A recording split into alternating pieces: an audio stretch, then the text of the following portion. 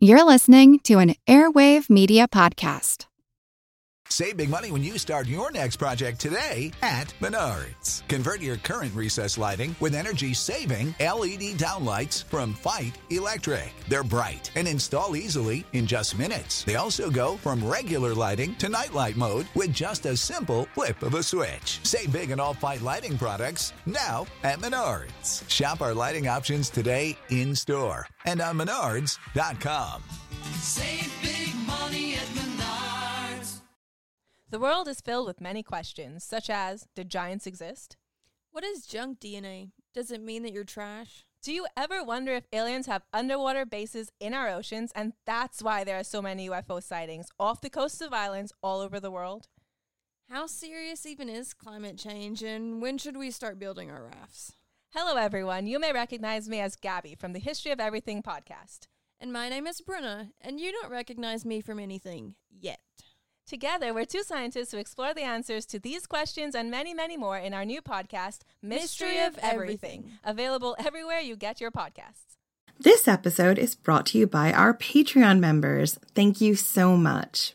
And if you're not a member, consider joining. Members get extra episodes just for Patreon subscribers, and all our episodes ad-free. Membership starts at just $2 a month. Go to patreon.com/ancienthistoryfangirl for more info. And as always, thanks for listening.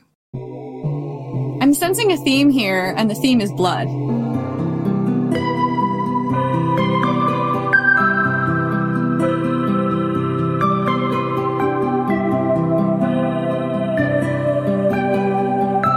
You were never so good a child as you are when your mother dies.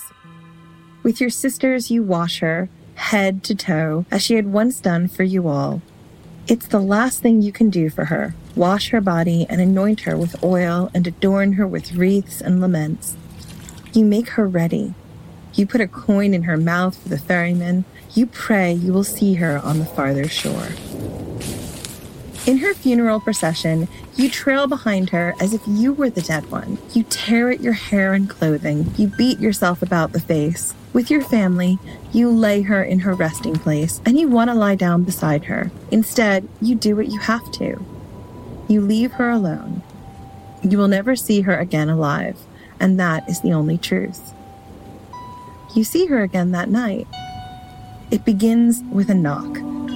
Late at night, after the rest of your family is in bed, it's your name she calls at the door, in the voice she once used to call you in for dinner. You know what this is. You look for her out the window. It's your mother, and not your mother. Her flesh is swollen in death. Her mouth hangs slack and full of blood. She stays and she hangs about the door, but she does not say your name again. In the morning, she's gone. She comes again the next night. This time your sisters are with you, and they beg you not to open the door. They know what will happen if you do. If you open the door, she'll come in, trailing death into your father's house. They beg and they cry and remind you what she is. You sit with your back to the door and you try to obey them, while your mother sits on the other side and speaks your name. Night after night she comes, at the 6th hour, in the dark. Your family waits with you. They hold your hands. They hold you back. They keep you on their side of the door. With love and reason, they keep you from answering, barely. Your family is trying to save you. They're digging up corpses and boiling hearts in wine. They're hanging hawthorn branches over windowsills. Your father sails to far-off Santorini to bring in an expert. At the 6th hour of the night, your sisters sit with you. With love and with reason, they anchor you to the world. But you have a secret. You don't want to be saved. You're beginning to look forward to her visits. You know what she is, and you don't care. You'd do anything to see her walk through the door again. Herself or not herself. You don't care what happens after. How could you have left her there, alone in her resting place? How can you leave her outside in the dark, on the wrong side of the door? Your father will be back soon with his hunter from Santorini, but he won't make it in time. The next time she comes, you won't let her speak your name and go without an answer. The next time she comes, you'll open the door.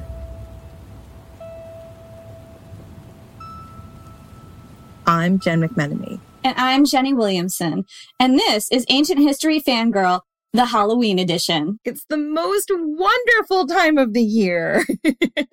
I mean, the nights are drawing in, the good TV is back, and Halloween is on the horizon. Don't get us wrong. We love the summer, the long, hot days, the swimming, the sunshine, but there's a magic to autumn. And today, we're celebrating that seasonal magic with a look at ancient vampire stories across the Greek, Roman, Germanic, and Mesopotamian cultures. Yeah, so we're looking at vampire stories across a lot of the cultures that we've been focusing on in this podcast. And there are vampire stories across almost every continent. We're not sure about Antarctica. We did not call the penguins for this episode. We did not interview any penguins for this episode because we are slackers. I mean, would they even tell you? Did the penguins have a secrecy code about their vampires? I can't tell you, but yes. They're secretive about their secrecy code about their vampires. I understand. So we left a lot of cultures out, but it's safe to say that most cultures have some form of vampire myth. And while we'd love to go into all these myths, for this podcast, we're basically focusing on the Greco-Roman lore and also Sumerian because I wanted the most ancient vampire, and also Germanic because I stumbled on this ancient Gothic myth that I just had to include. So that's what we're doing this time. So have your sharpened stakes and hawthorn branches at the ready and make sure you don't listen to this podcast after dark. The oldest vampire myth in the world is around 6,000 years old and originates from Sumeria or Babylon. The Babylonians and Assyrians were terrified of the Edemu. They were also terrified of becoming an Edemu after they died. These vampiric creatures were said to be the spirit of a dead person who was unable to find peace in the afterlife. This miserable creature wandered the earth, just chilling and waiting to attack the unsuspecting passerby. The name Edemu means snatched away or evil wind gust, and that perfectly sums up these early vampires. These were furious souls who had been denied their proper burial and were now stuck,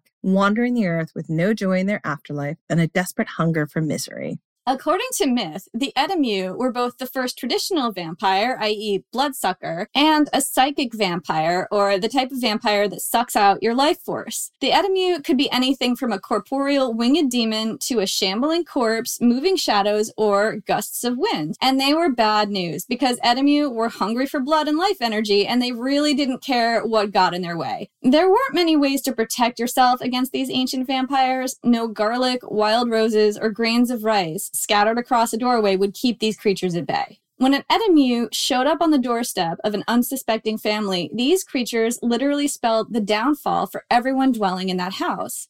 Edemus spread disease, misery, and a kind of madness that made normally law-abiding folks turn to criminal acts, and they frequently destroyed entire families. Because when an Edemu found a place it wanted to chill in, it stayed there until the entire family was wiped out. And when that family was wiped out, and presumably not properly buried, the Edemu moved on to its next victim. Some myths claim the non-corporeal Edemu could enter the living through the ear and take possession of their hosts. This sounds terrible.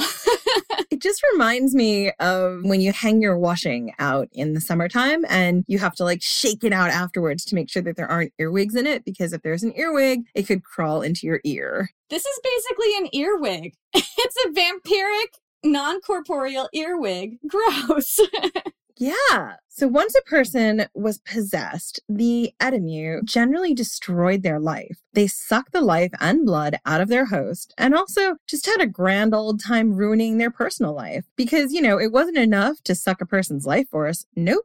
An Edemu was all about causing chaos and misery for the people connected to their poor victims. The mythology says that Edemus would make ordinary people turn to crime and violence. One day you might be totally mild-mannered, just, tilling your fields, and the next day you might be robbing your neighbors or picking a fight with random strangers or family. Edemu possession could cause you to have a radical personality shift in a short period of time. And according to myth, just about anyone could become an Edemu. We found lots of conflicting ways that you could become an Edemu, including being murdered, dying young, dying violently, dying in battle, dying before you find love, and that just seems completely unfair, dying during pregnancy, drowning, or failing to properly honor the gods, dying of anything but natural causes as an old person peacefully in your bed, or having anything but an absolutely perfect life. Basically, we're all going to become Edemus. Get excited. I mean, the takeaway is we're all going to be Edemus and we're all going to be like really hungry and really miserable. So Afterlife 101, prep yourself. All of the myths say, though, that the surest way you'll become an Edemu after you die is not to be properly buried. Burial rites were extremely important to the ancient Babylonians and Sumerians. Like the ancient Greeks, the Mesopotamians believed in an afterlife, and they believed this afterlife existed beneath the earth. And because of this belief, Mesopotamians buried their dead. They believed that burying the dead meant they would be better able to access the next world because the next world was under the ground. Unless you were royalty, when you died, you were likely to be buried under your home or next to it. So people were a lot of the time just burying family members in the basement. Not creepy at all. It's just part of the culture. I mean, I wouldn't go into that basement after dark, but that's just me. I know. I mean, I kind of feel like as a kid, we all have a fear of our basements anyway. And if you know grandma's down there. And if you know grandma might be an Edemu, because unlike the rest of your family, you know grandma did not have a fun time. Right. Well, if grandma didn't have the perfect life and found beautiful love and didn't die in the exact ideal way, then she's going to become an Edemu. There's an Edemu in the basement. There's one in every basement. Just don't even kid yourselves. They're everywhere. That's like a R.L. Stine book ready to happen. Edemu in the basement? I mean, unless, of course, they didn't have basements in ancient Mesopotamia, which is also possible. Oh, they might not have. Yeah, that's a really good point. In which case, they would have just buried them in the floor of the house. Yeah, so like in the kitchen or I don't know, like the living area.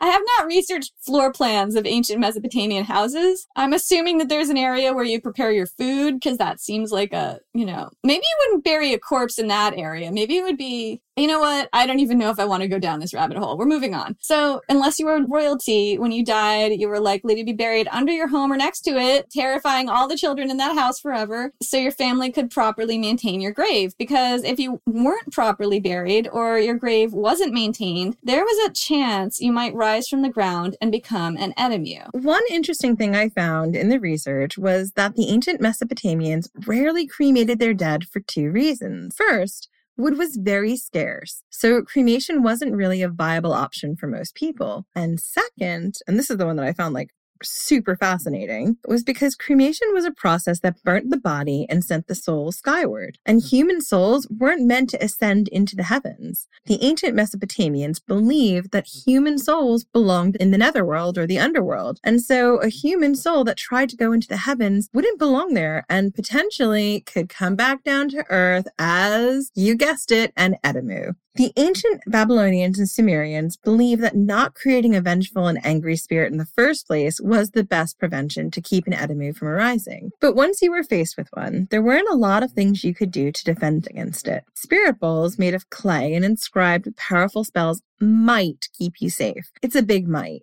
Ancient Babylonians and Sumerians avoided areas where the Edemu were known to frequent, probably anywhere violence had occurred, old battlefields and the scenes of disasters or plague where the dead may or may not have been properly buried. And according to legend, the Edemu haven't ever died out. These evil ancient vampires still stalk the urban centers of the world, preying on the homeless, which is not cool, Edemus.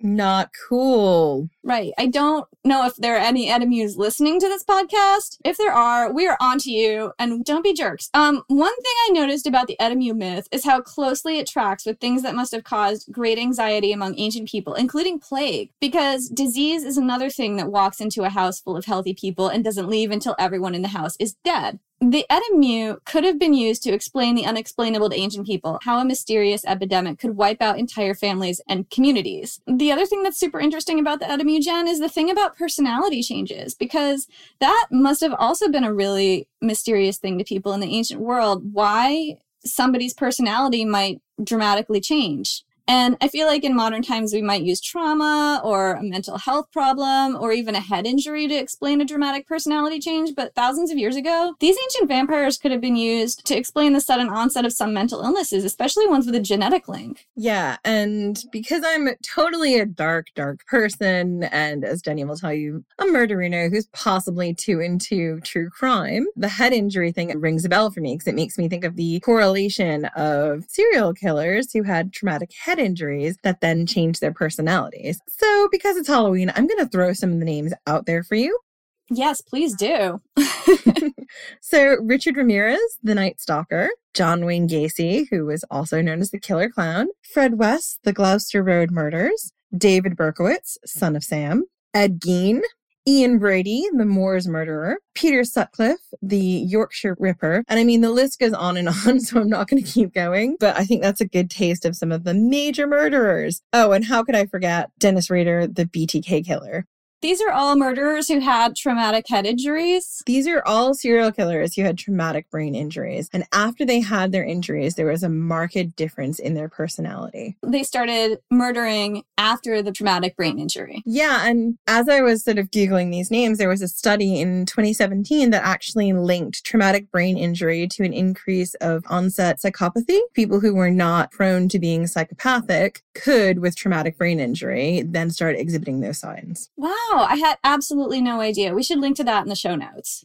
I will. The other thing is some serial killers had brain tumors, which impacted their frontal lobe that presented the same psychopathic tendencies. Yeah, and I feel like this is the kind of thing that could happen in the ancient world. Like there was a lot of violence, a lot of battles, probably a lot of domestic violence. Like I bet traumatic head injuries happen sometimes, and sometimes they probably did cause these dramatic personality shifts and people didn't really make the connection. And the NMU is one way to explain that. And of course, how are you going to know if somebody has a brain tumor in the ancient world unless they're dead already? Or if you had some kind of fever that impacted your brain, the same thing could happen. You could wake up totally different.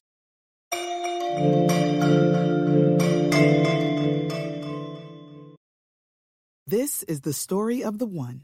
As head of maintenance at a concert hall, he knows the show must always go on. That's why he works behind the scenes, ensuring every light is working, the HVAC is humming, and his facility shines. With Grainger's supplies and solutions for every challenge he faces, plus 24/7 customer support, his venue never misses a beat. Call quickgrainger.com or just stop by. Grainger, for the ones who get it done.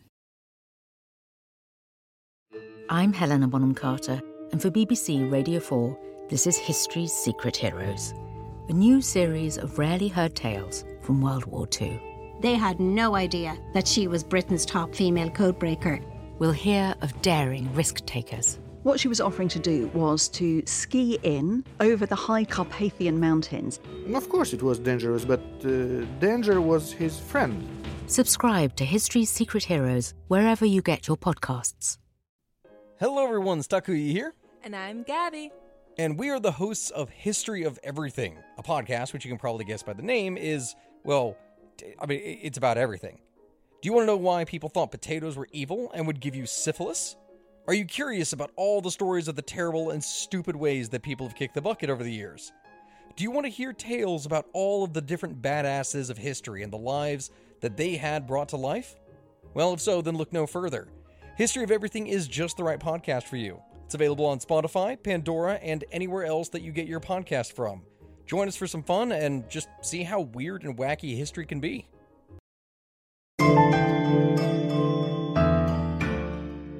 So our next ancient vampire is the Babylonian Uruku. I couldn't find an exact date for these vampires, but they're in the same family as the Edamu, so they probably originate around the same time period, give or take. The Uruku was a resurrected corpse, a person who had recently died and returned from the grave as a vampiric spirit. Urukus were said to be found in deserted areas like graveyards, mountains, or seas. I don't know why seas would be deserted, but apparently they are. So I have a question about that. I mean, is the Uruku just hanging out in the sea? That's what some of the mythology said. I guess like maybe if you went far enough into the sea where you're off the beaten track. Yeah. Maybe they're the bodies of drowned sailors. That's what I would guess. And they must have had lots of storms that came up really quickly in this area of the world, as they do anywhere when you live near to the sea. And it could just be an explanation for what happens to the people who have a burial at sea, which is not really a burial, it's just drowning. Sure. The Urukus could look like a lot of things, from shambolic corpses to an evil gust of wind like the Edamu. The name Uruku means vampire that attacks man. And again, that's a pretty on-the-nose name for these creatures. The uruku was described as doing a lot of things, attacking its victims, torturing them, sucking their blood, but their main MO was to attack while the victim was sleeping. It would sit on the victim's chest and render them completely immobile and helpless as they sucked the life out of them. The victim would become completely incapacitated. They might fall into a coma or catch disease that would spread to the entire family. Unlike the Edemu, however, there was a way to cure a victim of the uruku. The ancient Babylonians would spin white and black yarn to make a canopy for the bed of the person suffering from the uruku possession. So the idea is that the uruku comes at night, right, Jen? Mm-hmm.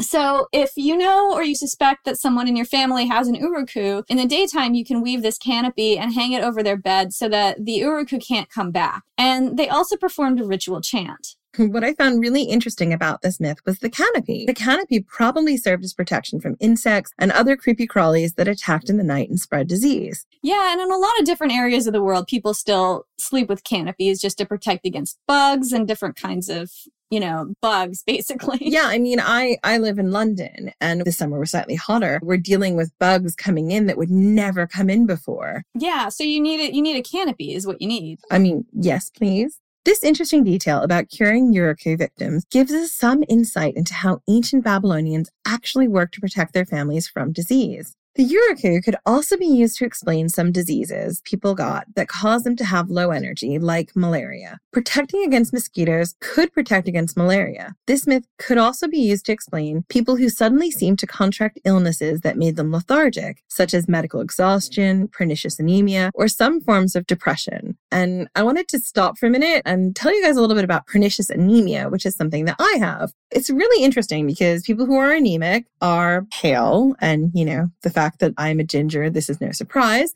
but we are paler than usual. And pernicious anemia is an autoimmune disease. And some of the things that it presents with is you get very, very, very tired. You get very weak. You get very confused. Can you tell me about medical exhaustion? Because this is a term that I had not heard until you were telling me about it with this research. Well, medical exhaustion is being exhausted all the time. But it's not just being tired like you haven't gotten a lot of sleep, right? No, it's chronic fatigue syndrome. In England, they call it medical exhaustion. Oh, okay. Yeah, I had no idea. So this is just like you are really, really tired. You can't get out of bed for 4 days at a time. Is that kind of what it feels like?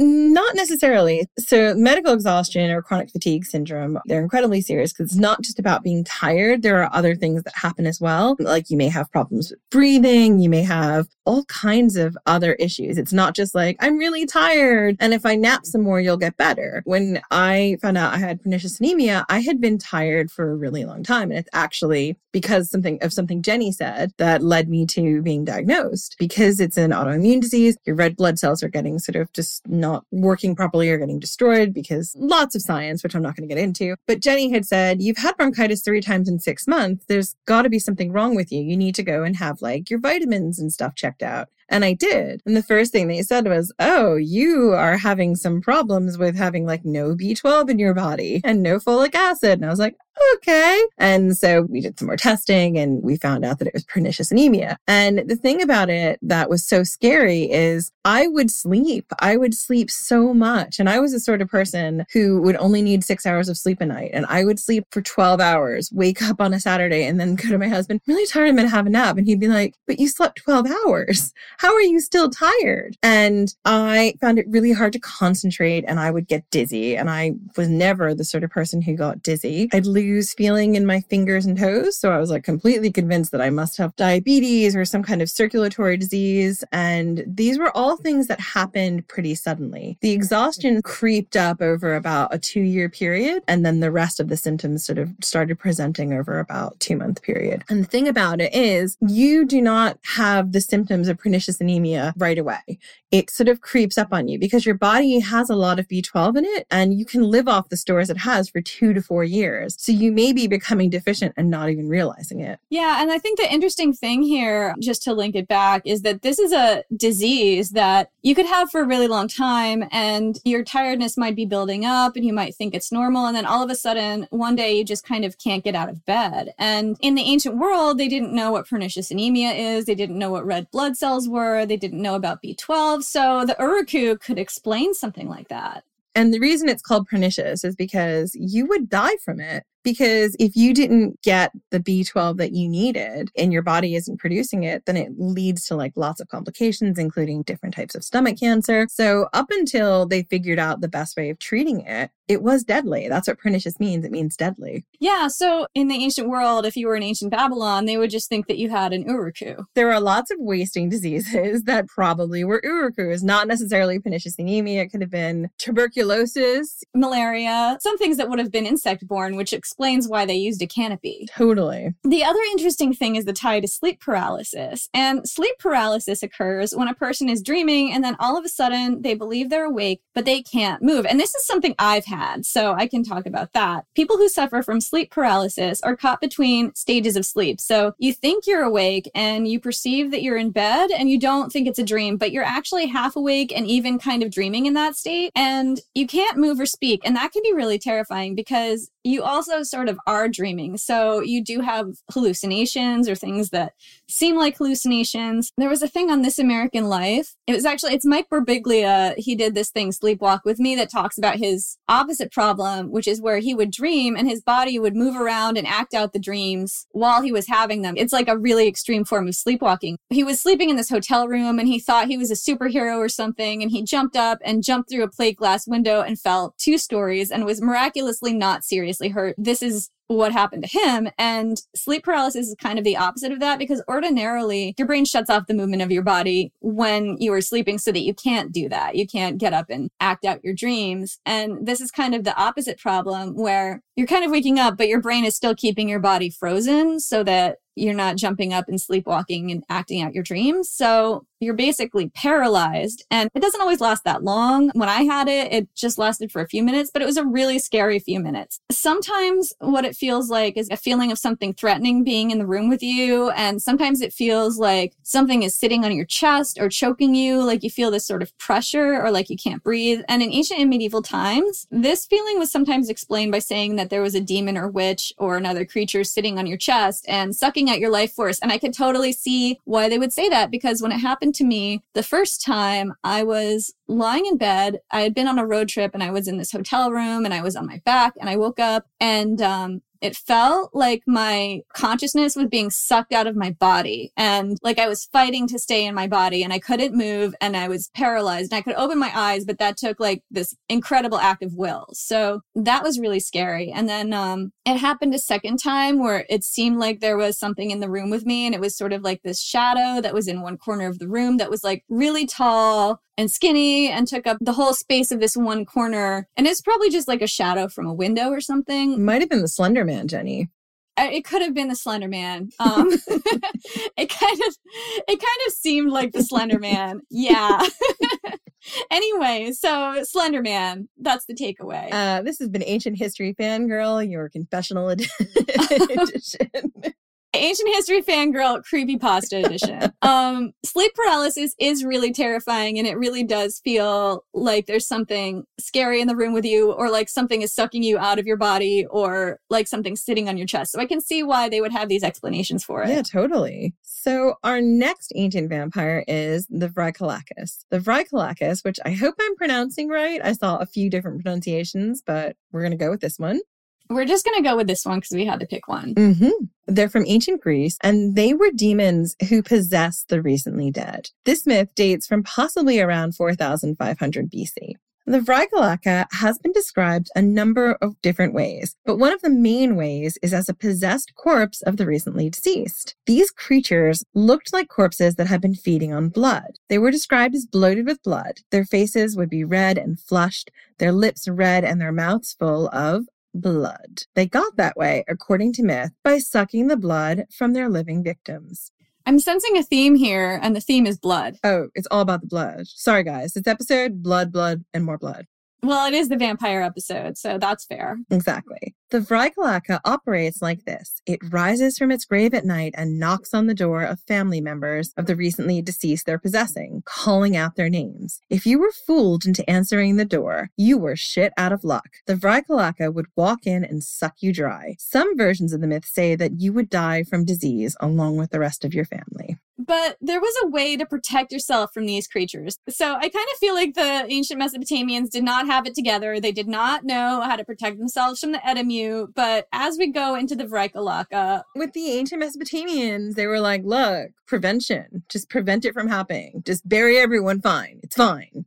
Right. The prevention is the best form of cure, but you can't always just make sure everyone around you lives a perfect life. Although that would be, nice to try to do. I don't know that it has to be a perfect life. I think that they were also like, as long as we buried them nice, it's okay. There's nothing you can do about whether someone doesn't fall in love. Or dies in pregnancy. Right. Prevention is the best form of cure. So make sure everyone at least gets a proper burial and you'll cut down the risk. But let's be real. A lot of people did not get the proper burial, which means that the face of the earth is crawling with Edamu. And now you're aware. Once you've seen that fact, you can't unsee it. Now you know. Get your spirit bowls ready. But we're going to talk about the Vraikalaka. There is a way to protect yourself from these creatures. The Vraikalaka could only knock once. And this knock would be very hard to say no to. They'd use the voice of someone you love who recently died, a loved one or a friend or family member, to persuade you to open the door. But if you could hold out, you'd be in the clear for that night. So if someone comes knocking on your door late at night, this is the takeaway.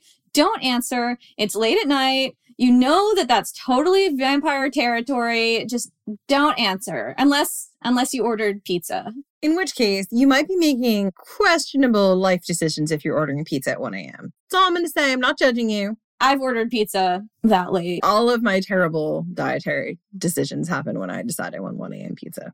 Or maybe your best dietary decisions. I don't know, the heartburn later on. I mean, I had Thai food at 10:30 at night last night. I'm just going to say that. Well, yeah, I had my dinner at around 10:30 last night, but not at 1. Because we don't sleep. All we do is the podcast. Because if you look on her Instagram, you'll see a photo of me looking like an ancient vampire. That's true. She does. So we're going to get into the fact that Jen is a vampire in a minute, but let's get through this first. To this day, allegedly, there are still superstitions in some Greek villages about not answering a door until after the second knock because a Vraikalaka only knocks once. And this may also be where we get the idea that you have to actually invite a vampire in. And also, the Vraikalaka can only say your name once a night. Anyone knocking at your door, they have to say your name twice. Basic preventative measures, that's all. What's fascinating here is that the Vraikalaka also speaks to the fear of plague, which is, again, what these other ones are also talking about. One of the most terrifying and unexplainable things that could have happened to an ancient community. And I found this article in The Atlantic by James Close that cites the book Vampires, Burial, and Death by Paul Barber, and it explains this really well. Quote, the first person to die from a disease often would be blamed for the ensuing outbreak, and the body would be exhumed for investigation. Thanks to the process of decomposition, the corpse would be found transformed from its previous cold, pale, and stiff state. Fresh-looking blood would be seeping from the lips, the face would be ruddy, the body would be engorged and have a fresh, new skin that made the nails and hair appear to have grown. The corpse might even gasp if a stake was driven through its lungs, releasing foul and noxious gases.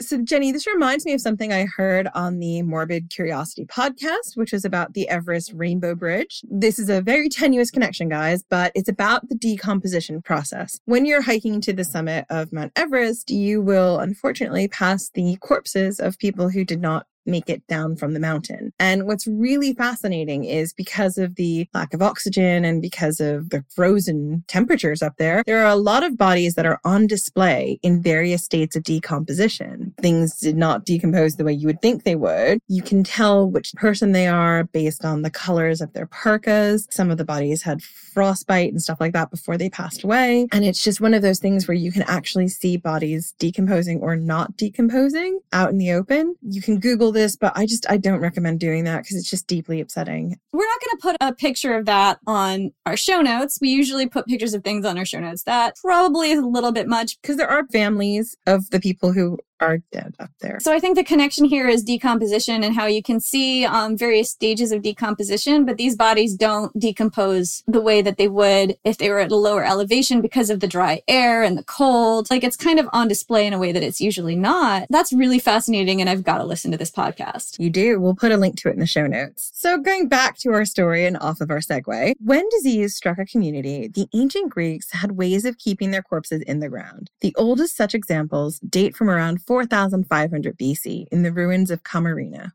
Yeah, and that's something really interesting about the date here. This is the date I remember that you said this is about when this myth dates from, and you're already seeing people doing things to their corpses to keep them from rising, which basically just tells you that these myths are a lot older than we think they are, and this is all oral history and tradition that wasn't written down a lot of the time. So you really don't know how old these myths are, but they're older than we think. Totally. Right. So if we give you a date of this dates from around 6000 BC, that doesn't mean that's how old it really is. That just means that's the oldest time we found it mentioned, or it's the oldest archaeological sign of it we've seen, but it doesn't mean that that's how old it is. Like, these could be a great deal older. Absolutely. So the evidence for this was in the city's classical necropolis, and archaeologists have found the remains of over 2,900 people. And it's two of these graves that give us evidence of how the ancient Greeks handled vampires. This is a quote from the popular archaeology article Walking Dead and Vengeful Spirits. Quote, "Two unique burials stand apart from the rest. The first, tomb number 653, contains an adult of indeterminate sex and stature.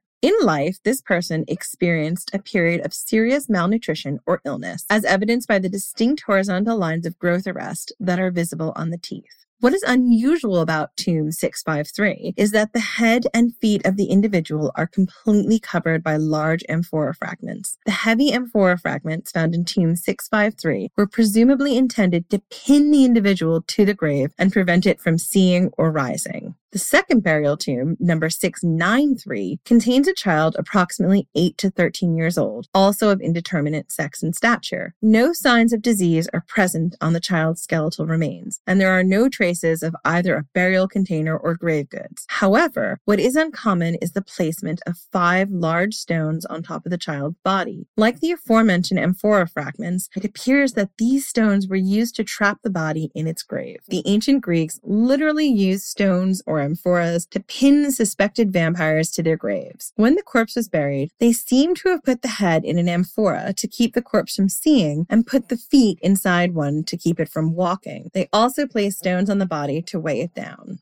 And this is actually super fascinating, the concept of the deviant burial. It's not a phenomenon just limited to ancient Greece. This was done all over the world. Deviant burials seem to arise especially where there had been plague. And it seems like the first victim of a plague might be buried this way to keep them from walking. But it's not 100% clear why some people got a deviant burial. I think it's also linked to being a criminal. In the Atlantic article that we cited earlier, it talks about practices all across ancient and medieval Europe and other cultures. This has been found, I think, as recently as maybe the 19th century, these deviant burials. It's an extremely ancient practice, but some examples include prone burials, where corpses were buried face down. And this way, if the corpse wakes up in the grave and tries to dig its way out, it'll only dig itself deeper. Ooh. Yeah. Decapitation, which was a really common way to prevent corpses from rising. Here's an interesting one. Burying corpses at crossroads. And this is a quote from the Atlantic article I told you about earlier. This gives, quote, "The reanimated corpse lots of options in terms of direction of travel, hopefully not in your direction," which I just thought was funny. And this also reminds me of later practices of burying criminals at crossroads. And I know when we were in London, Jen, there was a whole thing about having the town hanging tree at a crossroads. I have a vague memory of that. Do you remember that? No, you're totally right. Because the idea was, I think this sort of stems from like when the person is killed, a lot of times they also buried criminals at the crossroads because they weren't allowed to have a Christian burial. And the idea was you wanted to put them somewhere that they couldn't come back to you. So usually they chose like a 4-way stop so that the body would go in whatever direction, but hopefully not yours. Right. And I think that links back to a much older perception, which is that if you didn't live an ideal life or if there was violence somehow related to your death, then you're at risk of rising again. Exactly. Another kind of deviant burial involves what we just talked about with these amphora bodies, weighing the corpse down with rocks, millstones, or even bricks in the mouth. That's your favorite one, is the bricks in the mouth, isn't it? This is a corpse found in a mass plague burial in Venice, which actually dates from the 16th century. So it's not as ancient as the purview of this podcast, but we still think it's super fascinating. It links back to much older beliefs. Archaeologists have also found corpses buried with the blade of a scythe up against the neck or the hips. There were some bodies found in a 700-year-old graveyard in Bulgaria like that. So things placed in the grave to keep the corpse down, I think, is the theme here. You know what would keep the corpse down, Jenny? What? Just cementing the grave. Just put cement over it. Yeah, well, the ancient Romans actually had some really interesting things about cement. Their cement recipe was extremely high tech and it could even harden underwater. So why didn't they cement the graves? Great question. Maybe because it was expensive. Yeah. Moving on. Did you know that the ancient Greeks believed that if you had red hair when you died, you were destined to become a vampire? Jen? Yeah? Are you saying you're at risk of becoming a vampire? I'm saying that I have to admit that as a lifelong ginger, I am definitely at risk of becoming a vampire one day. Since I've known Jen, if you talk to her for more than 5 minutes, you can kind of tell she has no soul. Thanks, Jenny. And yeah, and this is, I always assume because she's a redhead and redheads have no soul, right? This is just obvious. It is possible we don't have soul, but you shouldn't pick on us. You're right. I shouldn't pick on you for that. You can't help it. That part I can't help. The rest of my obnoxiousness I can help. I wasn't going to go that far. Anyway, Jen is a redhead. If you couldn't tell from our Instagram and all the pictures that we post of ourselves, she's a redhead and she has no soul. And I'm coming to knock on your door in the next life. She only says your name once. Just one. So when I was doing the research, I was trying to get down to the bottom of this myth as to why redheads would become vampires. And there are some interesting reasons why the ancient Greeks and Mesopotamians believed that redheads were doomed to walk the earth as vampires. The first was just kind of common sense. Us pale gingers, we burn. I mean, I'm not going to say the sun is my natural enemy, but I do always go out with a factor 50 on. Yeah, she does. I'm the worst friend ever. And whenever Jen and I go on any kind of a vacation, I need to go to the beach and I drag Jen to the beach. And this is just really not a good thing to do to her because there's an umbrella and there's a lot of drapey clothes and there is vats of sunscreen and large floppy hats. So yeah, I'm corroborating that. I mean, the thing is, it really upsets me when Jenny and my husband and I go on holiday. My husband, he's British, but there's definitely some Mediterranean there because he gets a wicked tan. Jenny gets a tan. I do not tan, even though half my ancestry is from the British Isles and Ireland, and the other half is from Italy, from both northern and southern Italy. And I'm like, but I don't get why I don't get a tan. You know why, Jen? We've talked about this before. It's because you have some Gothic ancestry. No! Are you saying I'm a Gothic vampire? Yeah, I'm saying you're a Gothic vampire. I read this somewhere and I haven't done a huge deep dive into this for the podcast, so this might be wrong. But what I know about redheaded Northern Italians is that we think of Mediterranean people as mostly having darker hair and darker skin and getting, a tan, which makes sense because the sun is really strong. But there are people, especially in Northern Italy, who have lighter hair and lighter skin. And there are a lot of redheads. You're not the only Northern Italian redhead that I know. This is ancient Gothic ancestry because the Germanic people were likelier to be blonde and redheaded. They come from a more northern climate, but there was a whole lot of migration where the Huns were moving around at certain points in time during Alaric's time, for example, and pushing those people south. A lot of Germanic people came into especially northern Italy, and we were telling the story about the Gothic War and large amounts of refugees getting pushed over the Danube and winding up in northern Italy. So people who are descendants of that group are likelier to have lighter hair and lighter skin, which may be where you get your red hair, Jen. Totally, because red hair is recessive. So you have to have it on both sides of your parents' genealogy. So there's just no way that there aren't redheads from my mom's side of the family. Your mom's side of the family is the Italian side, right? Is the Italian side. Yeah. My dad's side is the Irish Scottish, and my dad has a ginger afro. Not so much anymore. He did in the 70s. And I remember for a lot of my childhood, it was quite puffy. Now it's not, but he's maintained his hair, which is wonderful, and the color. So basically, it makes a lot of sense that there would be Northern Irish blood in your dad because also Norwegians. So that's another, the Vikings are basically Goths with boats. Goths and boats do mix if you're in Norway and you're a Viking. So this your Gothic ancestry, Jen, on both sides of your family. Maybe Alaric is secretly my great relative. He could be your ancestor, but it could just be that you're a vampire. It could just be that I'm a vampire. You can see how the ancient people would think that someone who has to avoid the sun or risk getting burned might just come back as a creature that stalks the night. Another thing about vampires that we have in modern times is that they burn in the sun. And it's also if you don't go out in the sun, you are quite pale, then your skin is much paler. Think about how pale my skin is compared to your skin and Glenn's skin. You don't look the same. Well, I always knew there was something about you, Jen, and now I'm finding out that you're a vampire. A gothic vampire. Explains so much. It totally does. But yeah, that might be where the myth that vampires couldn't go out in the sun came from. But as we're going to find out in the next myth, that is not true for all vampires. The next vampire we're going to talk about is the Vricolatio. So Santorini is on both of our bucket lists. We both have a fantasy about renting a writing cave and going there. Why does it have to be a cave? I think we found this Airbnb. Yeah, that was a cave. Right? It was like this really decked out cave and like writing cave. This is now a thing between me and Jen. Listen, Santorini Tourist Bureau, if somehow this gets forwarded on to you, we would love to visit. If you could just give us a little cave for like a month or even a week, we would be there in a heartbeat. I mean, I think we should probably pay for the cave. I think that is good to contribute to the local economy, but we should rent the cave and there should be a balcony that overlooks the caldera. So I'm a massive volcano nerd. She's a volcanic nerd.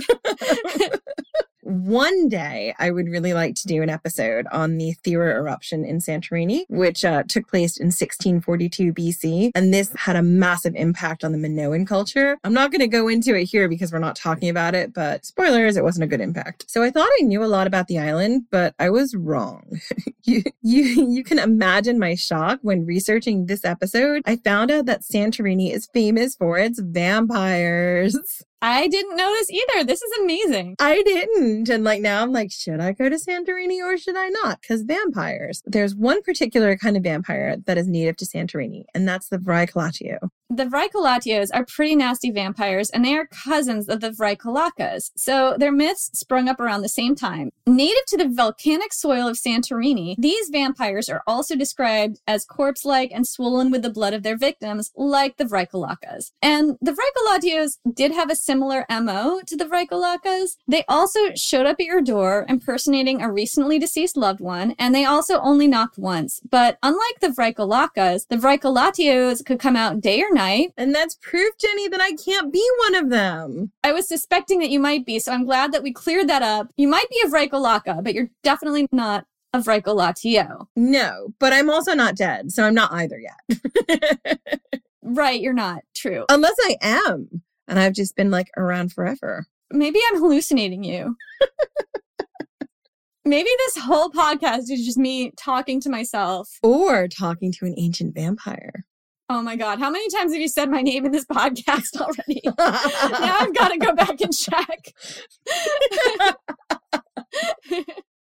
Anyway, so the Vricolatios don't just like to suck your blood, sit on your chest, and steal your life force or spread disease, because of course they also do those things. But Vricolatios take things a step further. They have sex with you while they're sucking your blood. And that is how you die. Suck and fuck vampires. Suck and fuck vampires. That's what's happening. Well, I mean, that's how they like to get their feet on.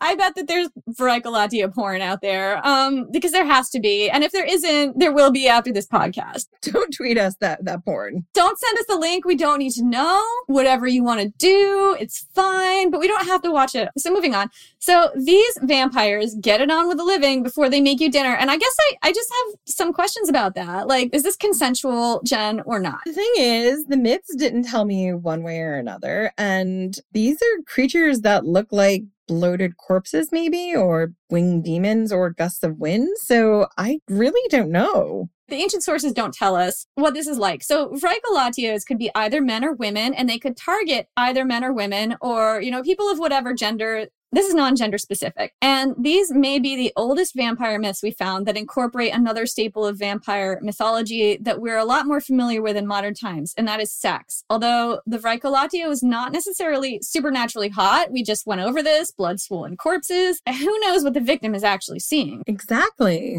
They could be totally seduced and seeing a recently deceased mate, maybe. Or they're getting some crazy endorphin boost and it's like, hey. Maybe it's sort of like an insect injecting its victim with poison to make them... Or pheromone. Right, to make them more acquiescent while they suck their lifeblood. I don't know. I mean, this is total speculation here. This is for the fan fiction. But the point is that people didn't really survive the encounter to talk about it, I guess. So we don't know. Moving on, we're just going to keep going. While I was researching these vampires, I found out something really, really interesting about Santorini. Apparently, the people of mainland Greece believed that Santorini was a great place to send your unwanted vampires because allegedly the vampires couldn't cross the salt water of the Aegean on their own. So, if you could somehow put your vampire tormentor on a boat and get it to Santorini, it would be stuck on the island. I have so many questions about that too. So do I. We just have to stop for a minute and talk about this. If you have a vampire, okay, like you have a Vrykolaca or something, is it not like super difficult to tie it up and put it on a cart and like bring it the 4-day journey through the mountains that it takes to get to the coast and then put it on a boat? I could see how this could go very, very wrong. Well, exactly. Surely it would be easier just to find out where it lives, put its head in an amphora, put its feet in an amphora, weigh it down with some millstones, and just like leave it in its grave. I don't understand how it would be easier to transport it to Santorini. You could be somewhere like the Ionian Islands, which is where we were recently in Corfu. That is a long trip. I think that the Santorini solution is really only practical for people who live within the region of Santorini. I feel like Vampire Boat Captain would be a really great niche market. I bet people who are desperate enough to transport their Vrykolaca 4 days over the mountains or whatever in a cart, they'd probably pay a lot for you to transport their vampire to Santorini, wouldn't they? Don't you think this is something like Artemisia might have done after she retired from serving in the Navy? She could totally be a vampire boat captain. I guess the other thing you could think about is also when you go back to plagues, like, was this a way to get rid of plague bodies and take them somewhere else?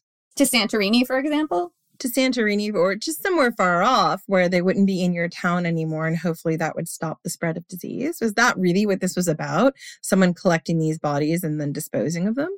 This also really reminds me of the more modern lore that vampires can't cross oceans or running water. Does it have to do with that, Jen? I don't know about that because this isn't the first place you would have seen it. I suspect that this trip goes even further back into Egyptian mythology, but this is the place when I was doing this research where it really becomes codified into the vampire mythology. And this is where the rumor that Santorini became a vampire quarantine zone comes from.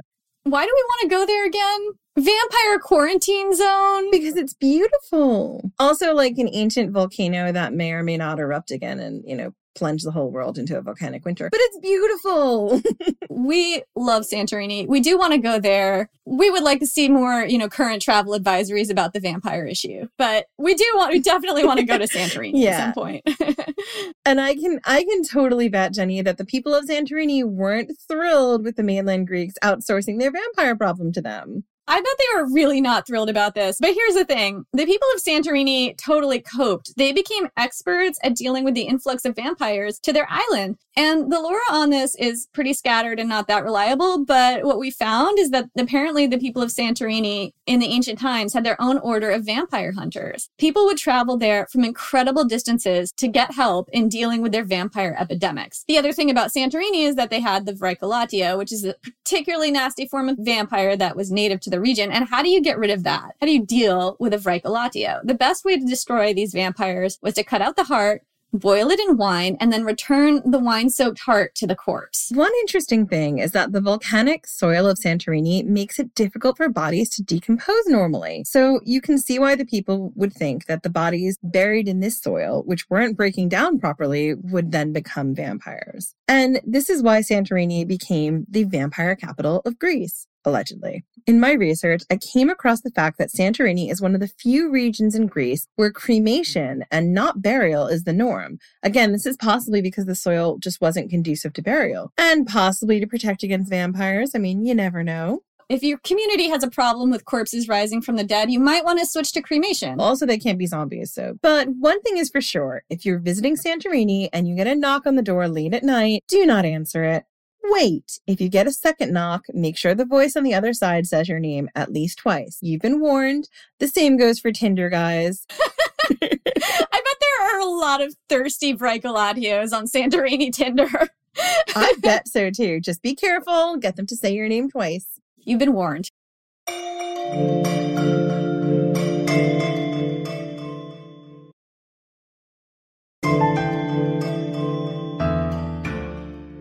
So the next type of vampire, ancient world vampire we're going to talk about are the Embuza and the Lamia. So the Embuza and the Lamia were the ancient Greek versions of vampires and succubi. The earliest references to these were around the 4th century BC. So these are or at least the earliest references to these are much younger. So these vampires took the form of beautiful, flame-haired women. I am totally giving you side eye right now. I mean, I'm not going to say that I am an Embuza, but I'm not going to say that I'm not an Embuza. Jen, I'm learning so many disturbing things about you in this episode. One of the things that I'm learning about Jen is that behind the facade of a beautiful flame-haired lady, Jen has 2 mismatched legs, one of brass and one of a donkey. How did I not notice this about you? I mean, I've been very, very, very forthcoming about my ass leg, okay? I really have. In case you're wondering, I did not just swear. Ass is another word for donkey. We did say fucking suck vampire at the last section. So we had a rule originally about this podcast and not saying the F word, and we have completely blown past that rule in this episode. That's what's happened. Sorry, guys. Anyway, I've known Jen for a really long time, and I didn't notice the whole time that she had one leg that is a donkey leg and one leg that is made of brass. They're both very sexy legs. They're great. It's just that one is a donkey leg. Donkeys are awesome, though, so I can't, brass and donkey. I mean, we adopted a donkey. We had to after I took its leg. It was the least we could do. The other thing that I guess this is a thing that Jen likes to do that I did not know that Embuzas do is lure young men into their beds for a romp and also to feast on their flesh and blood. I mean, how does your husband feel about that, Jen? Well, I mean, the thing is, Embuza's gonna Embuza. Like, I'm an ancient mythical vampire. He doesn't have much to say about that. He knew what you were when he married you. I mean...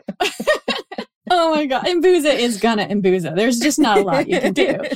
Embuzas were companions of the goddess of magic, Hecate. They were known to hang out at crossroads, which sounds familiar. This totally refers back to the tradition of burying corpses at a crossroads so that they don't travel in your direction. You're giving the reanimated corpse a lot of options. Anyway, the Embuza would hang out at the crossroads where they would frighten travelers, seduce travelers, and sometimes just get yelled at and body shamed by travelers. Yeah, because apparently if you insulted an Embuza, then the creature would let out a shrill cry and sulk off to lick its emotional wounds, which I have not done. Just letting you know that. I have known you to let out a shrill cry every so often. Generally, the best way to get an Embuza to slink off was to insult her looks, and that's totally not cool. Like, I am a beautiful ass and brass creature. Come on. If this is the way that you fight an Embuza, it's so problematic. Body shaming is no joke, Jenny. I'm serious about this. If you're going to insult the Embuza, I think it's totally legit to insult her behavior, right? It isn't cool to devour young men. Yeah.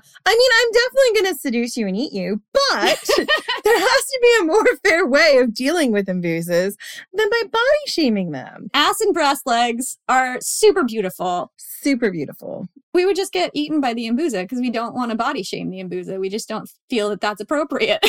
I kind of just prefer the myth where Embuzas are hanging out at the crossroads, maybe drinking a martini or two, all out in sort of ancient society, being visible, seducing young men, taking them back to their bed for, a night of passionate romping they'll never wake up from. So we came across this quote about the Embuza from the Life of Apollonius of Tyana by Philostratus. Quote, "The Embuza was yet another female monster. She was in the train of Hecate and originally was sent out to frighten travelers. She was supposed to have one leg of brass and one of an ass, which we've talked about. This absurd combination, which I disagree with that word, lends a certain comical effect rather than one of horror." It's not comical, it's a medical marvel. Right. Would you please stop body shaming the Embuza, Philostratus? Moreover, a traveler could rout the monster with insulting words, causing her to flee with a shrill shrieking. Naughty children were threatened with visits from this awkward creature. But the Embuzae were not comical at all when it came to their real design, which was luring men, especially young ones, to bed. For this purpose, they could turn themselves into beautiful women, in which shape they sucked the blood from their victims and ate their flesh. We wanted to include this quote because it shows how deeply the Embuza were in the cultural zeitgeist of ancient Greece. Ancient Greece had Embuzas in its zeitgeist, you guys. Before we unpack that quote, Jenny, I wanted to talk about the other female vampire-esque creature, which is the Lamia. And the Lamia were kind of the cousin of the Embuza. The Lamia were also companions of Hecate, and they too took the form of beautiful women to seduce young men and eat their flesh and drink their blood and steal their life force.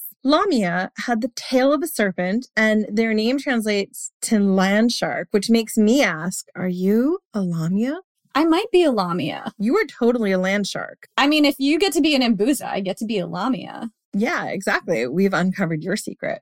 It explains so much that, like, the reasons we're friends. So much in common. The devouring of young men, the stealing of the life force. Our devotion to the goddess Hecate. I mean, it makes sense. This is how we met, in the train of the goddess Hecate. So I've got a quote from Theoi.com about the Lamia. Quote, in later times, Lamia were conceived as handsome, ghostly women who, by voluptuous artifices, attracted young men in order to enjoy their fresh, useful, and pure flesh and blood. They were thus, in ancient times, what the vampires are in modern legends. And now I really want to unpack these two myths because they say a lot about Greek society. This is, I think, the first time that we came across sex and death in the vampire myth in a way that is seductive. And you're seeing these vampires adopting the form of beautiful women who are very much out in public and having sexual agency and seducing young men and sucking their life force. And I mean, geez, what does that say about ancient Greek attitudes towards women who were out in public, number one? Well, yeah. And we just did quite a lot in Amazons about the role of Greek women, which was really to kind of be shut-ins to their house and totally under the control of their male family members. They were really not meant to be seen in public unless they were running some kind of errand and usually escorted by some family members.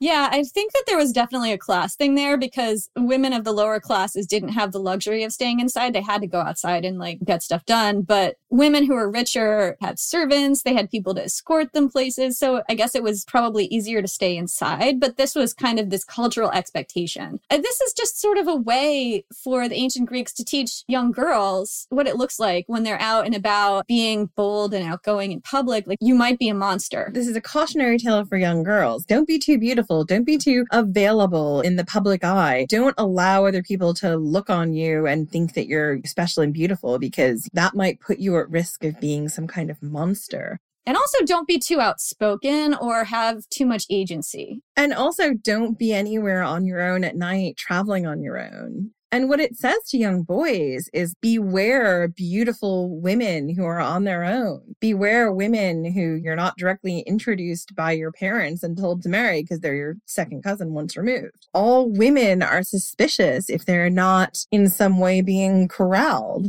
Right. Don't be by yourself. I think that it speaks toward ancient Greek and patriarchal societies' anxiety over women who have their own sexual agency and women who are also not attached to a man or under the control of a man. I think it also speaks to anxiety that men had over their own desire for women. This is an ancient thing that is really present in modern times. Women who are out on their own, who are too powerful, seem to be pursuing their own pleasure. Yeah, they're the enemy. And that was just, to me, that was just absolutely upsetting, but it does dovetail with the society, really. It dovetails with the society, and you can see so many parallels in modern society that just really strikes me a lot of the time when we're reading about this ancient stuff. It's like, oh, that's where that comes from. I had no idea how old that was. I want to talk about everyone's favorite wayfaring adventurer, Odysseus. One of the myths that I always found fascinating as a nerdy, mythology-obsessed girl was the part in the Odyssey where Odysseus descends into the underworld. The epic poem, The Odyssey, by Homer, dates from around the 8th century BC. To this day, I really can't 100% remember why Odysseus had to travel to the underworld. I'm sure there was some possibly logical reason, but that man got sidetracked so much that even I lost the plot at times. The whole point of the Odyssey is Odysseus getting sidetracked, right? It's Odysseus getting sidetracked and drunk in the Mediterranean while having adventures. Whole giant detour. But what I did remember was what happened when he got to the underworld. On Circe's very clear instructions, because Circe was a badass witch who knew a thing or two about magic, the dead, and, not incurring the wrath of the shades who were dead spirits, Odysseus was able to communicate with the spirits of many former heroes. The thing is, though, there was a catch to Odysseus being able to communicate with the dead. In order for the souls of the deceased to speak to Odysseus, he had to offer them something they wanted, something they couldn't produce themselves. That something was blood. Only when they drunk some of the blood of the sacrificial animals that he'd brought along for the journey on Circe's advice were the dead able to tell Odysseus their stories. And this was probably the first time I'd ever been introduced to anything resembling an ancient Greek vampire myth, because that's what the Shades really were when you got down to it, vampires. They could only have a sort of half existence if they ingested the blood of the living, and they constantly craved that blood. And it's also why the living were forbidden from traveling to the underworld, and why there was a big dog blocking the entrance and exit of the underworld. These rules weren't just for the protection of the dead. They were to maintain order and protect the living. Cerberus is there for your protection. Don't try and bypass him, but do bring him doggy treats because he has a tough job. Make sure you bring enough doggy treats for all the heads. I totally agree. Each head deserves a treat. So this is totally a fake myth. But when I was doing the research, I loved it so much and it brings something different to the episode. So I wanted to tell it, and that's it. It's our podcast. We get to lie to you if we want. We get to tell you some creepypasta if we want, because we're telling you it's definitely creepypasta. So you'll have to indulge us here while we tell you the story of Selene and Ambrosio. So this myth has all my favorite elements of a vampire origin story. This myth is supposed to be taken from the quote-unquote vampire Bible, or a series of curses placed on Ambrosio to make him the first vampire. So basically, what the Vampire Bible is, it's a series of curses carved into the Temple of Delphi. And this is actually a thing that really did happen. If you wanted to curse someone in ancient Greece or have a god curse someone, you would go to their temple and you'd have a curse inscribed on the temple's walls. So this really did happen. However, this Vampire Bible, these curses on this guy Ambrosio, those don't exist. That is not a real thing. This is an unverified creepypasta. It may date from the 19th century, but we're not even sure that that is the case. Way back in ancient Greece, I mean, unverified time, because why do we need a time? General ancient Greece. Greece in the Age of Heroes. Selene worked at the Temple of Apollo in Delphi as a temple maiden. Her sister was the oracle, and it was Selene's job to look after her sister when she was getting down with the prophecy, you know, getting her trance on. Right, when she was inhaling the volcanic fumes. Fumes, yeah, because that's what they did. Ambrosio was an Italian man, and again, this is the first point where I was like, Italian? Really? Wouldn't he be a Roman man? I don't actually know the etymology of the word Italy or Italian, but I think they would say Roman. But they didn't call him that. Creepypasta. Creepypasta. I just like saying creepypasta. I do too. I feel like it's like pasta with like all little like vampire and ghost faces, like with cheese. Some company should make creepypasta macaroni with like vampire faces. Oh my God, please do. Let's get back to our man Ambrosio, who's living the creepypasta life. He was traveling through Greece and he stopped at the Oracle of Delphi. If you're passing through that way, why wouldn't you have your fortune told by the most famous oracle in the world? So Ambrosio goes to have his fortune told and falls in love with Selene at first sight. The problem was Apollo had also taken a liking to Selene because in all of mythology, Apollo rarely sees a pretty girl or a boy. He likes everyone. Apollo is beyond the binary, okay? Oh, he totally is. The problem is, if you are pretty in Apollo's eyes and he takes a liking to you, he then is kind of a monster. He gets a little possessive. Selene fell in love with Ambrosio, and when Ambrosio proposed, Selene was like, oh, hell yeah. I'd love to go off with you and not have to babysit my sister when she's high on volcanic fumes and just, you know, in general, have a nice life. And they both agreed to meet at the temple the next morning and head out. Apollo totally pulled an Apollo. He was pissed off that Ambrosio was stealing one of his temple maidens, so he cursed Ambrosio to never be allowed to feel the sun without his flesh burning. Jen knows what that's like. Because Apollo is the god of curses, diseases, and the sun. You know, he just cursed him to have really bad sunburns for the rest of his life. So poor Ambrosio could not go out in the sun to meet Selene. He took shelter in a cave and called on Hades, the god of the underworld, to help him out. Hades offered protection for Ambrosio and Selene. All Ambrosio had to do was get Artemis's silver bow. Totally simple task, right? Oh, and while he was off getting that bow, Hades decided to hang on to Ambrosio's soul because, you know, collateral. It's kind of like somebody hanging onto your driver's license. Of course, Ambrosio wasn't able to get his hands on Artemis's bow. At one one point in time, he tricked Artemis into lending him her bow, but once she discovered what he was up to, she cursed him so that Silver would burn him as well, and this actually dovetails into why Silver burns modern vampires. And I just kind of feel like Ambrosio was not up to these heroic tasks that were set in front of him, Jen. Well, I kind of agree. I also think, as far as I can tell in this myth, Ambrosio was not a demigod. So these were all really difficult tasks for someone who is not a demigod. The only other non-demigod who springs to mind who had like a bunch of difficult god tasks was Psyche from Cupid and Psyche. Yeah, you know, I actually didn't even think of that. I'm sure there are other guys who were also not demigods, but this is just what was running through my mind. This is just what comes to the top of our heads, which whatever comes to the top of our heads during an episode is really a crapshoot. But anyway, so Ambrosio, this whole situation had just turned into a giant dumpster fire, and Ambrosio, Hades has his soul, Apollo won't let him go out in the sun. He's just ghosted this girl that he's into because sunburn, which I'm sure that didn't go over well. And now he's made an enemy of Artemis. So Ambrosio just puts all his cards on the table and explains the situation to Artemis. And funnily enough, because he's really pathetic at this point, Artemis takes pity on the guy. She tells him, okay, you know what, Ambrosio, if you and Selene will worship me, I'll make you the second best hunter in the world, second only to me, of course. In this deal, Ambrosio would get fangs and the speed of a god. But there are a few catches. Ambrosio still can't go out in the daylight. And he'll be immortal, but Selene will die. Plus, he'll also be soulless because Hades still isn't handing over that soul. And since Artemis is a virgin goddess, he and Selene can't have sex ever.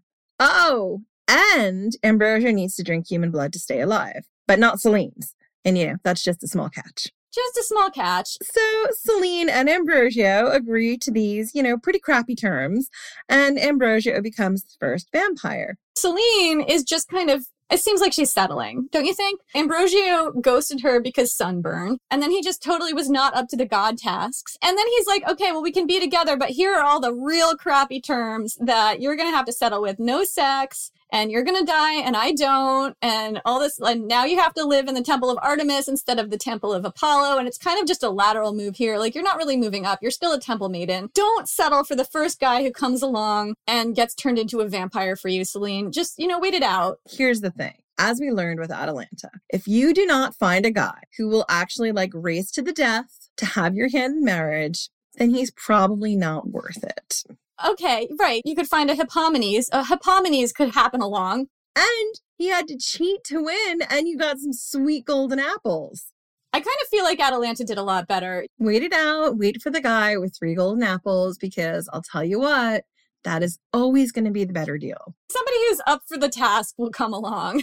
So I'm going to get back to the crappy life these two had. Selene left Delphi and agreed to be a temple maiden at Artemis's temple in Ephesus. And Ambrosio and Selene live out Selene's mortal life, with Selene aging and Ambrosio staying youthful and hunky while drinking other people's blood and getting his moon tan on. As Selene's mortal life is about to end, Artemis allows Ambrosio to drink her blood. Yet another example of Selene getting the shaft, combining their blood, and this blood combination allows Ambrosio to make other vampires.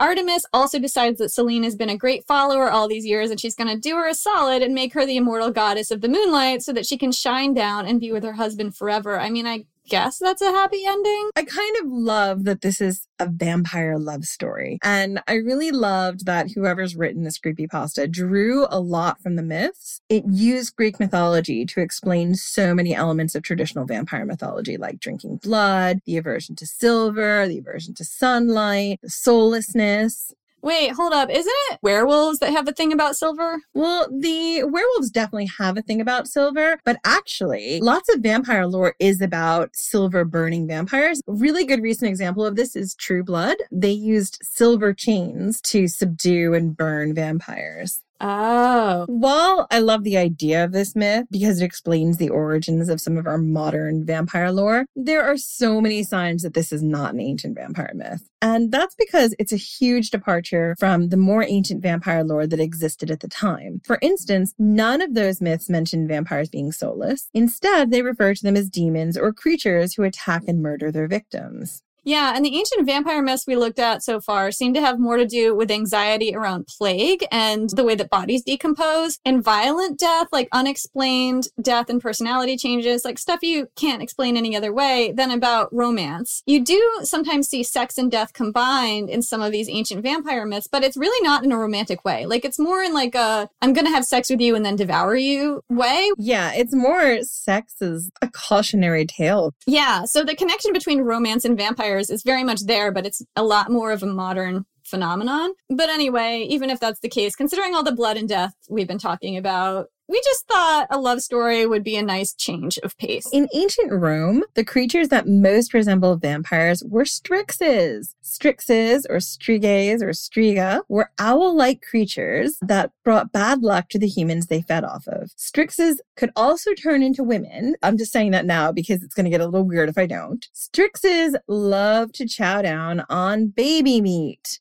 Of course, they had to do this in the grossest way possible. Is there a non-gross way to chow down on baby meat? No, but this is pretty gross. Strixes would feed a baby their poisoned breast milk and then feast on the baby's blood. I have so many questions about that. Go for it. Why did they need to feed the baby poisoned breast milk? Like, why couldn't they just eat the baby? That's what I was thinking too. And I guess maybe it wasn't poison the way we think poison. Maybe it was kind of like spiked and it was a narcotic to keep the baby quiet and subdued. So they didn't have to like rush their meal.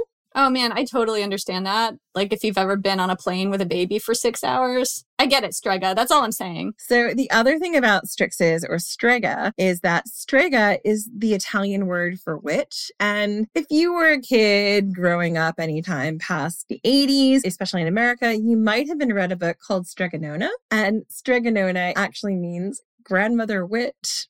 Witch grandma. Wasn't there like a big vat of pasta in that story? Oh my God, there's a big vat of creepy pasta in that story. Pasta, underlying theme of this whole episode. Anyway, so strixes love to turn into beautiful women and seduce men, which is ancient Romans are now totally biting off the ancient Greeks, which is basically what they did the whole time. The strixes would have sex with a man, drink his blood, and drain him of all his fluids. You don't survive the mating dance of the strix. No, you don't. The strixes weren't vampires the way we think of them. They weren't corpses or demons who rose from the grave. Instead, they were owl-like creatures who could also turn into beautiful women because why not? This myth might be where we get the idea that vampires could turn into bats, or potentially where witches' familiars came from. And the ancient Romans, unlike the Mesopotamians, thought up a few ways you could keep the strixes out of your home. It took more than good burial practices. You placed a hawthorn branch on your window or put drugged water on your doorway. And also, presumably, this drugged water would keep the strix pretty drunk or high for the evening. And if all else failed, you could destroy a strix by beheading it, which is a vampire staple. You get a lot of beheaded corpses in deviant burials, or by driving a stake through its heart. So here is one of my favorite myths, the chewing dead of the ancient Goths. Ugh. Chewing dead. The Nachzehrer is a vampire that comes from Alaric's people, the ancient Germanic people. People in Bavaria, Poland, and Silesia also believe in the Nachzehrer. I'm sorry, not just Alaric's people, Jenny. Now they're my people because I'm a Gothic vampire. That's right, Jen's people. Anybody who is a Gothic vampire today probably has this myth in their folklore. The name Nachzehrer means after devourer. And according to some accounts, this type of vampire never leaves its grave, but it still wreaks all kinds of havoc. You can become a Nachzehrer if you commit suicide or die by accident. So there's the connection to violent, unideal death. Nachzehrers also tend to crop up when a large number of people die of the plague. The first victim of a plague is believed to be especially at risk of becoming one. So that so far is pretty in line with other ancient myths. But the thing that's different about the Nachzehrer is that it wakes in its grave and devours its own funeral shroud. And then it begins to eat its own body. And as it eats itself, it also devours its family's life force. Above the ground, its family members start to waste away and die. So fascinating. Yeah. In some versions of the myth, the Nachzehrer can transform into a pig, and it can roam over the earth in this form, devouring any living members of its family. If the Nachzehrer gets into the belfry of a church, a whole community is in trouble, because if it rings those bells, everyone who hears them will die. And I have to tell you, I love that part of the myth. Like, I love the idea of a pig getting into a belfry, ringing the bells, and causing an entire community to die. I don't know why. I mean, that is such an Embuza thing to say, Jen. It totally was. Things that I now understand a lot better about you. Your penchant for murder podcasts and serial killers, for one thing. So, if you're hunting my friend the Noxer, the place to start is the local graveyard. Be quiet and listen. The Noxers are noisy eaters. The chewing, grunting noises they make in the grave can be heard by passersby, and that's how you can find one. Noxerers.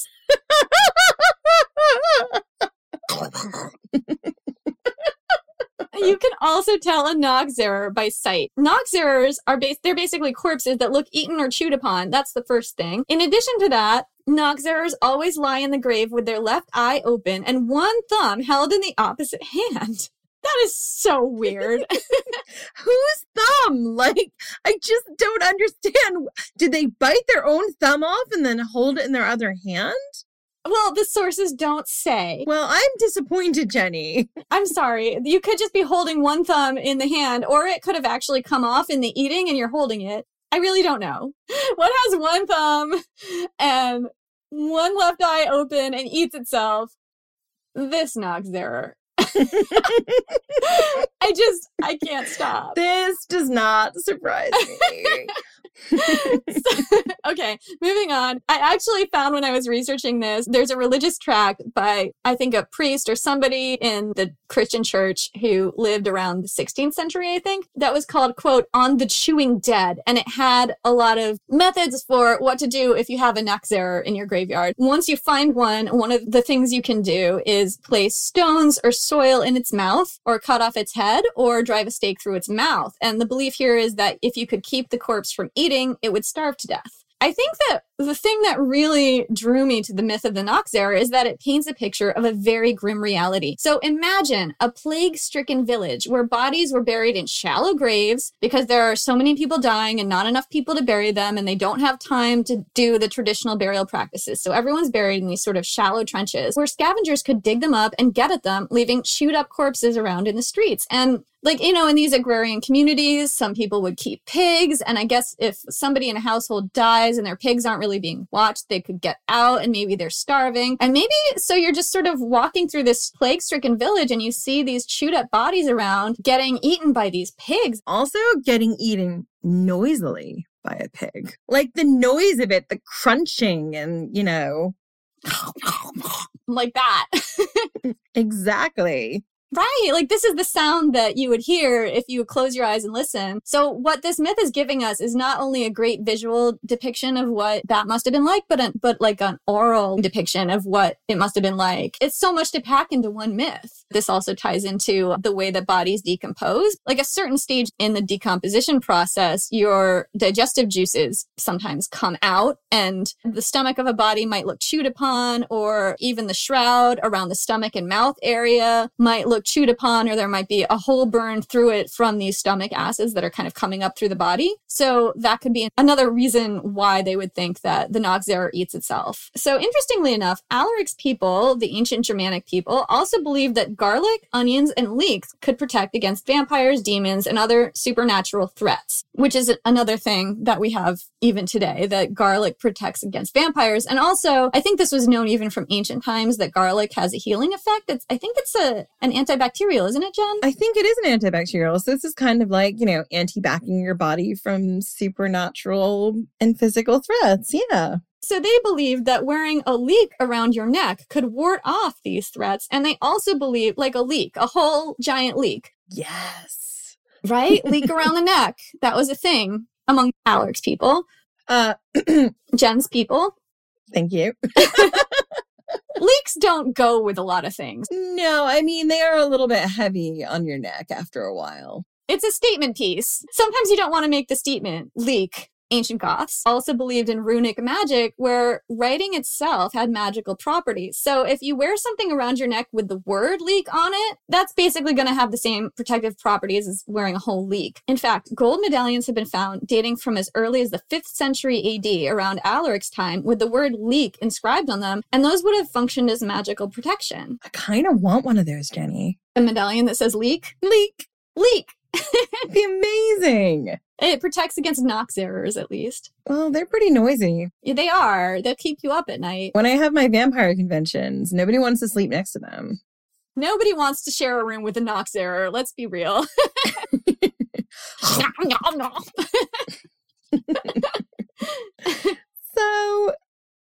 So while these, I'm gonna laugh. I'm like trying to contain myself. Oh my God, we're so funny. Or so we believe. We find ourselves amusing. So while these vampire myths don't all resemble the more modern day vampire myths, there are some aspects of the vampire we're more familiar with that are very ancient. The burning in the sun, the turning into a flying creature, the beheading and driving a stake into the heart, the fact that most vampires start out as corpses. In addition to sucking your blood, these ancient vampires could suck your life force or actually eat your flesh, maybe after having sex with you, because why not?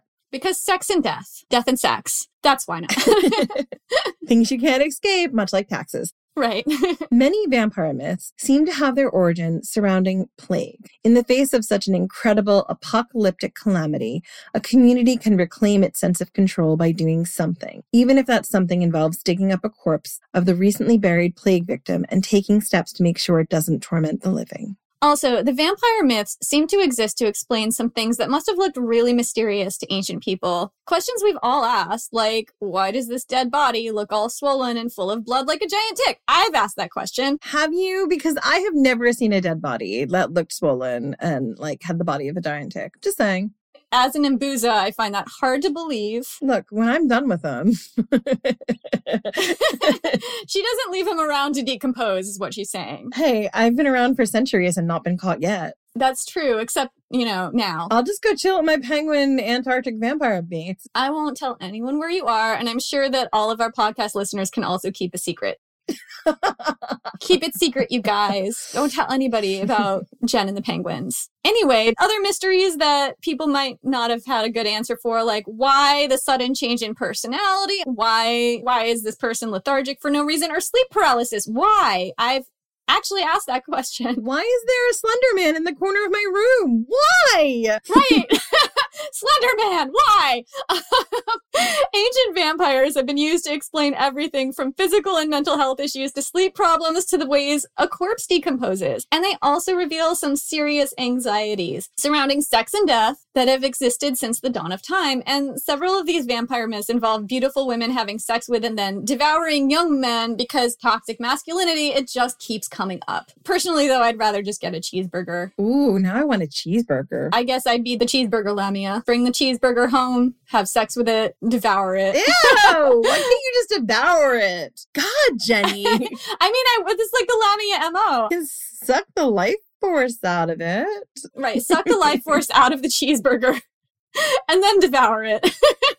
Okay, we're moving on. I also think that makes our modern vampire trope of the handsome Dracula-like vampire who is male devouring women an interesting reversal. It's a lot to unpack, right? Because it went non-gender specific to women preying on men, to men preying on women, and it just says a whole lot about our culture's anxieties around sex and gender that have existed for a really long time. Absolutely. They've existed since ancient times, Jenny. The ancient Greeks have so much to answer for. I'm sure there are other people who have a lot to answer for as well. Right, but the ancient Greeks, really.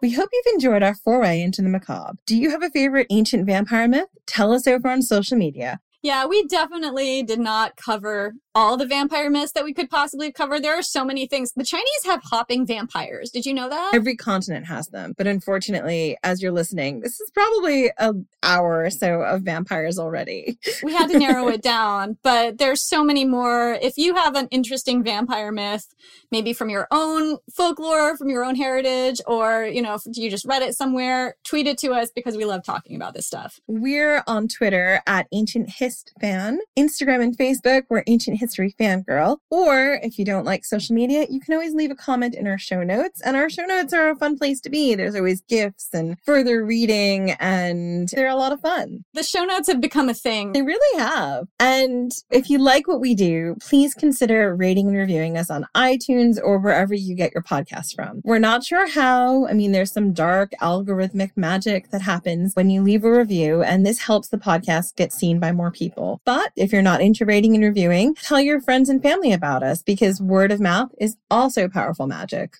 And if you'd like to help support the podcast, please consider donating to our Ko-Fi fund. Ko-Fi fund, right? Ko-Fi. Ko-Fi? I don't know. How many episodes have we done now? Like 15 or something. And every single time I'm like, Ko-Fi, coffee. How do I say this word? Every donation. Every time she does it. I do. I'm just talking about the donations now, okay? Every donation goes to research, running the podcast, and maybe being able to do this full-time one day, which would be awesome. Full-time history fangirls. Think about the stories we could tell you. You can find out more about our Ko-Fi by visiting our website, ancienthistoryfangirl.com, and clicking on the Ko-Fi button at the bottom. We will be back in 2 weeks with a brand new episode. Thank you guys so much.